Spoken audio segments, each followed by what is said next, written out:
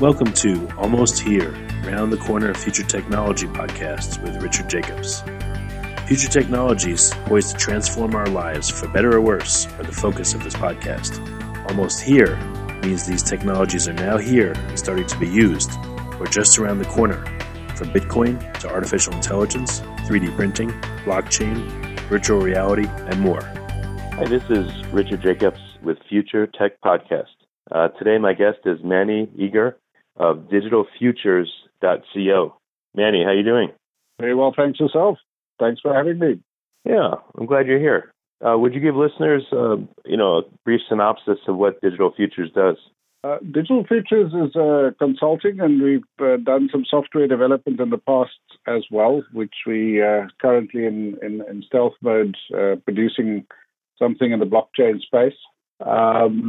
Digital Futures really looks at the whole intersection between technology, applications, and the user interface, especially at the large enterprise, even government level, but also at the personal level where people can use these tools, obviously, for productivity, for communications, to improve business processes, whatever the case might be, and of course, depending on context and the type of technology that is being deployed. And we'll talk further, but there's a great convergence taking place between a range of technologies which we'll explore in this discussion. Very, very exciting new paradigms starting to emerge, and that's really Digital Futures' key focus area. Okay, it sounds like you have a perspective that most people don't have. So tell me about this convergence. What do you see converging? Let's put it in layman's terms, and then we'll dig a little bit deeper. But what do you see over the next year, 2 years, 3 years? What's the great convergence? What is it? Well, the amazing, I think, aspects of this, and I'll give a quick example, is my background is I worked for many years in the financial sector, specifically banks, Barclays, and other banks out of Africa, and also big telco firms like Vodafone.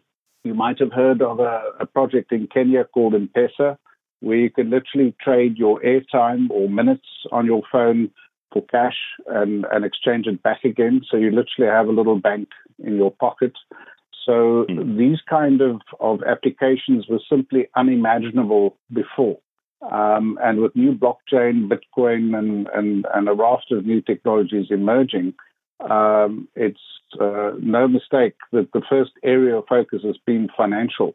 And how do we get people to get closer to their money, to engage more intimately with financial services?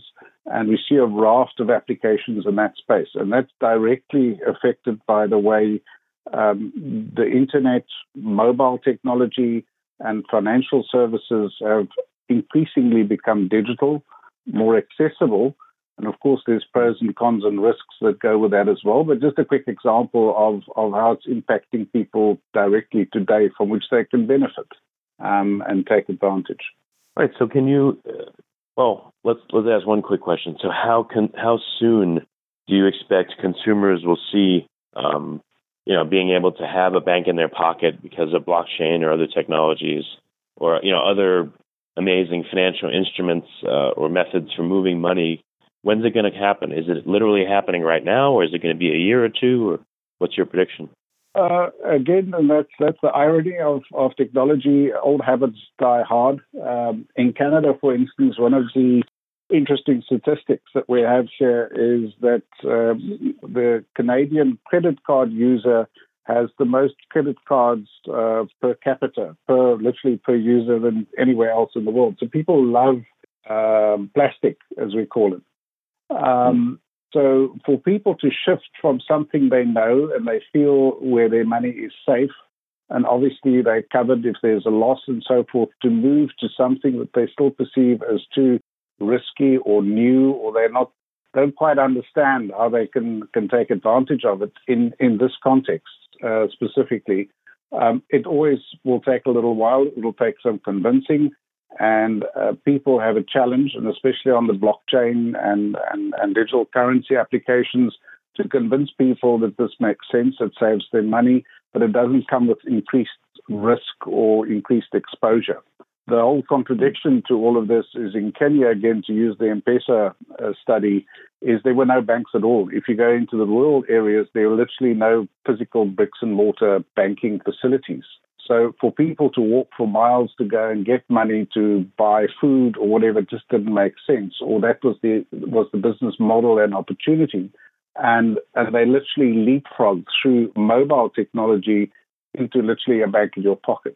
So depending on which environment you're addressing, what are the vested interests in the status quo? And obviously we have major banks already up and running, providing great services, but at a cost that people are comfortable and familiar with. You have to convince your average user and your regulator and the established players that there's a new thing here that could work better, that could make things simpler and save money and make money. And I think that's the paradigm that will emerge at different rates or speeds, if you wish, in different environments. But I think we can all agree that globally, thanks to the internet, for instance, where people simply didn't think that 10, 20 years from now that you could simply log on to a small device in your pocket and talk to somebody literally on the other side of the planet, or send them money or exchange value in some form or shape. It just simply didn't occur to them because it wasn't physically possible. The new technologies, and specifically blockchain, opens up this whole new world of both opportunity and certainly challenges. Gotcha. Okay. You said you're head down on a project right now, but what projects can you talk about that you just loved, that were, your favorites, that very recently happened or were finished or culminated or reached a new stage? Well, I've been quite involved in the whole startup and mentoring new businesses in the space, and they're literally springing up at an amazing rate. It's become really cheap and fast and easy thanks to these technologies and access to finance through ICOs and new crowdfunding models to get up and running quickly if your environment and the regulator allows you to play. And what I've seen are people going at the whole, again, financial services sector. So a lot of people looking at the whole remittance challenge.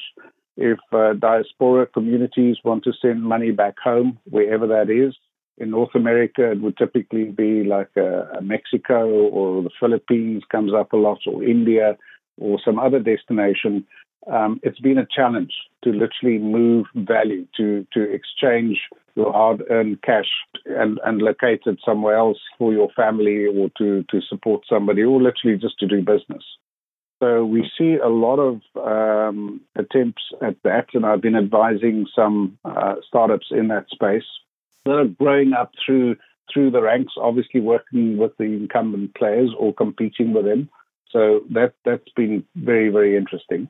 And then I've been talking about a business model publicly for the past year or two around digital asset value exchange, where we can start imagining goods, services, products, or just simply the exchange of a digital currency or asset starting to take place through blockchain-like applications. And if you start adding smart contracts and all kinds of new algorithms that's springing up as we speak, there's tremendous opportunity to start literally impacting the bottom line, the GDP of a country, through these new digital economy tools.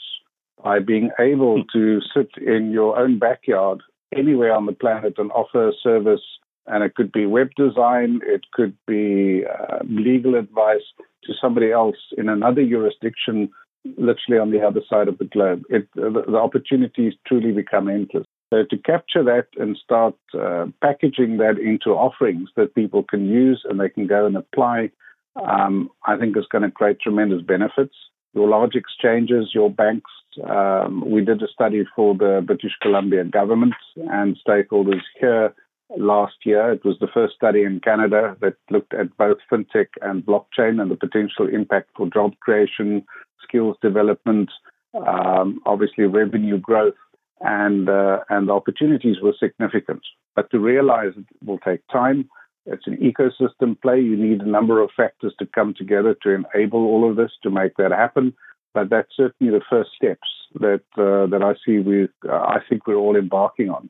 if you want to get technical around this, the World Economic Forum put out a very good study around how they see this trajectory emerge. And I think they gave a scenario of 2020 and then 2025 in terms of the stages of deployment of these technologies. And we now see smart cities on the blockchain, driverless vehicles, fetching and carrying people and collecting payments and doing all kinds of interesting stuff in that domain. Internet of Things, artificial intelligence, robo-advisors for financial services or health or whatever the case might be are just the kind of things that we're engaged in with some of our clients and exploring the opportunities. What do you think are going to be impediments or roadblocks or things that will slow down adoption of blockchain and other fintech technologies? I sat in an interesting workshop in Toronto a few weeks ago, and some bankers were present, and this very same question came up: is there's on the one side these fantastic new ways to literally do business, to move money, to use a good old banking term. And one of the gentlemen there made the statement, the senior banking executives, that the challenge now is that we could literally move money to anywhere in the world in seconds. The problem is you still have to comply, you still have to do KYC, you still have to do your anti-money laundering, you still need to do a risk assessment, you still need to make sure that the individuals in either jurisdiction, wherever this exchange is taking place, are compliant and literally working within the framework of the law in either and both jurisdictions, and that there's not some funny business going on. Or if there's been a mistake and there's a dispute, how do we remedy that? So our current business processes, our current regulatory regimes, the way in which we used to engage with each other still harks back to decades ago of when these systems were originally set up and fit for purpose at that time. These ways of doing business are being challenged, business processes are being challenged, and we see change with a capital C everywhere, written large. I often get the question in big audiences, are our jobs safe? Do we have the right skills to engage with this? And the answer is yes and no. And the same question could have been asked when internet emerged. Does the post office suddenly see itself out of a job? And in some cases, national post offices had to change altogether, or got shut down, or look completely different today, or have changed their business model. I see that happening pretty much on every front, where there's convergence of technologies, not just blockchain. Blockchain is a great accelerator. We can talk about more of that shortly. But what blockchain is doing is taking a lot of these traditional convergence,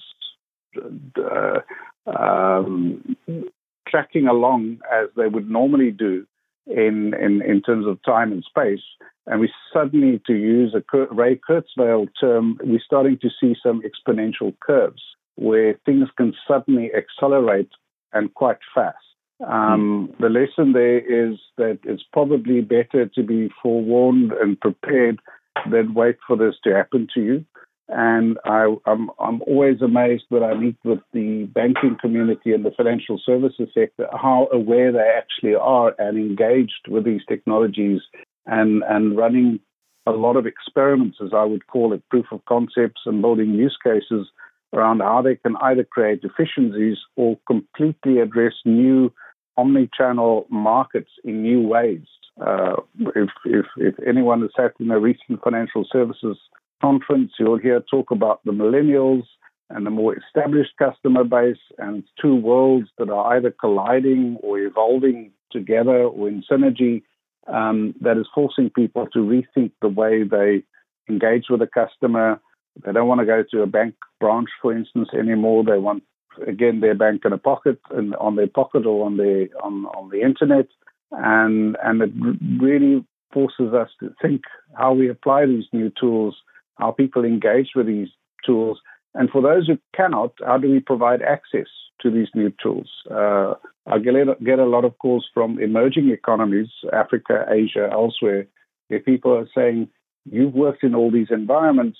What are the implications? How do we take advantage of this? Or where do we even start the process? At a national level, at a sectoral level, providing better utilities and services to our population, or people in need, or poorest of the poor, whatever the case might be. So this story continues and will for the foreseeable future. Very interesting. Okay. I hear in the media, negative talk of Bitcoin. Oh, it's used by terrorists. And, I hear you saying that it's positive. Things are moving. Even banks are quietly, perhaps secretly looking at this, and they know what's going on. Governments certainly know what's going on. Do you think that any of this technology will be co-opted by governments and then used for bad ends to stop the expansion of this technology to the regular public? Do you see any forces that are pushing back against this that actually will be able to slow or even halt aspects of it? I think almost certainly there's going to be, for every action, there's going to be a reaction. And the classic reaction usually is, if we don't know what this is about, let's stop it. Let's nip it in the bud. And unfortunately, we've seen that initially. I think in the early days of Bitcoin, and I was fortunate to be involved, didn't quite understand it, but involved fairly early on in 2013 already. If you recall, China, Russia, everybody said this thing looks like it's going to threaten us. We don't want it. When I met with a Canadian regulator at the time, the position was, our system is solid. We don't feel threatened. Until this is a systemic risk, let's keep experimenting. Let's see where this technology goes, which I think was a very wise and smart approach or attitude to have. It was around the time when we did the Senate presentations around digital currency and the Bitcoin. We still didn't use no one used the blockchain word at that stage. So, and I think we still to this day have these two streams. I often have audiences where the people think Bitcoin is illegal in North America, for instance, or elsewhere, which is not the case. But it can be used for illegal purposes. But in the same way, and I'm sure everyone has heard this argument, so could cash, so could the internet. We don't have to go too far and use the Silk Road, Mt. Gox, money laundering, and other case studies to be aware of the fact that all of these technologies usually are adopted first by the criminals, ironically, before it reaches the general public. That doesn't mean to say that we need to stop the process altogether. It needs to remain managed. I think what one needs to be careful about, and I'm not trying to imply anything here, but you need to be careful for what you ask. In New York, the community there approached the regulator and they ended up with the BIT license, which some people cried foul and felt that was an overkill, while others welcomed it and felt it gave at least some regulatory oversight and a framework within which to work. While Canada, for instance, and I can speak for Canada because I spend most of my time here, it's been a bit more, not laissez-faire, but more easygoing in the sense that there's no big harm being done here, but we're not going to allow a Mt. Gox or a Silk Road or anything like that to happen here on our turf. We're going to watch and learn and see how this evolves and make sure that when the time is right and we need regulation and we need guidance, we're going to consult and we're going to move forward together. And I must say it's been great to work with the local community, the government, and the regulator in this regard. Other communities, for instance, Switzerland, Isle of Man, and others that I've engaged with, even the UK and London, they felt that if this opportunity can be used by government and for good, they want to take a more proactive stance. And you're probably aware that in Zug, in Switzerland, they were one of the first jurisdictions to step up and frame regulation to support things like Ethereum, which was launched from there. I was one of the early peripheral advisors to the process because I had another client in Zug already who helped them engage with a regulator there. And they actually framed an outcome which today is if I look at the capital markets cap today of Ethereum, is now worth over 16 billion. And it could have been done. It was originally invented in Toronto, Canada. It could have been done out of Canada if the system and the regulator was ready to engage at the time. So it's going to be interesting to track this and see where the community and the regulating authorities engage in a positive way and support the solutions that's going to emerge from this. Okay, very good. Last questions I have is about the consulting and the mentorship that you guys do. So yes. What kind of projects is your company looking for? What kind of situations? Can you spell out a couple of cases and maybe one or two that you're not looking for? So listeners that are thinking of starting a company or own companies and want this help from you, have guidance. Well, I'll go about it very quickly in a roundabout way. I'm also chairman of the Blockchain Association of Canada, and there's 6 key areas in which we engage. And then I'll quickly be selective about where we from Digital Futures provide support in these areas. But obviously the most important one is for people to understand and get to know this technology. So education and training is quite important. So there's a lot of workshops that I'm personally involved in, and we literally take people through where is the technology coming from, what is the good and the bad, the pros and the cons. Are we ready to engage? Is the technology ready to engage with us? And it's very interesting with big players like Microsoft and IBM, of which we are partners, are stepping into the space in a big way, providing some stability, some governance, some custodianship, which I think is very important for government and enterprise to know and have that support and backing when they engage. So we cover those aspects. Obviously, the community outreach, and by community we mean the broader public, but also and your consumer. But on the other side, the community could also be sectoral interests. We work a lot in the fintech space, which is my background. Telco space is starting to step up. The IT community is engaging across the board. I get calls nearly every day of what I want a career in blockchain. Where do I start? So we advise people around that. Not everyone can or is good at coding, so there's other stuff that we can all do. Of course, governance, which is the next interesting thing. Legal, auditing, accounting, compliance, risk management is going to be huge in the space. If smart contracts start to self-execute on the blockchain, these codes are only as good as whoever coded them, and we don't have to get into the DAO collapse. Bad code is bad code. So the oversight, the how these things fit together is very, very important, and of course regulation.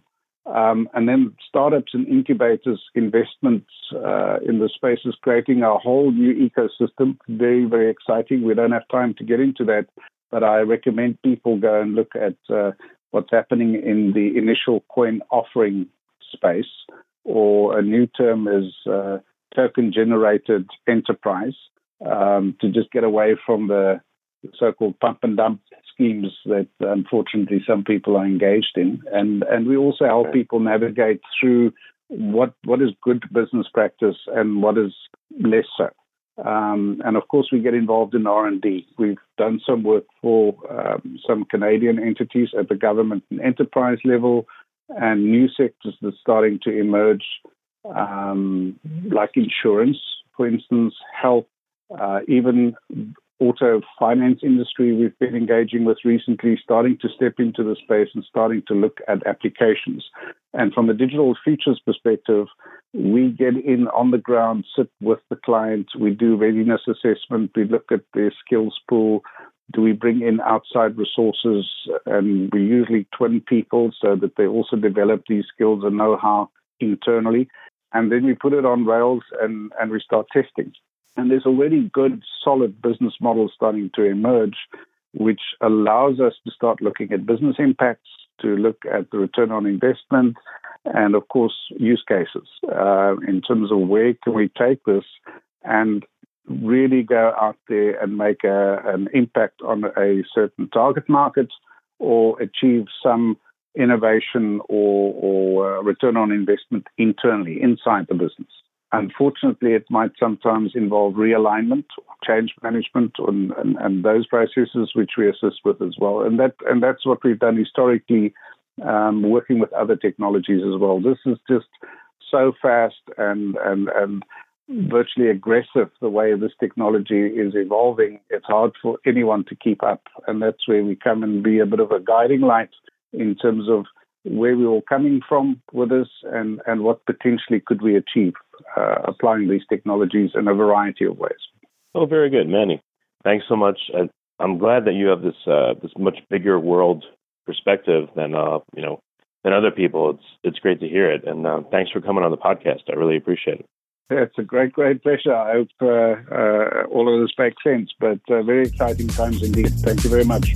You have been listening to Almost Here, Around the Corner Future Technology podcast with Richard Jacobs.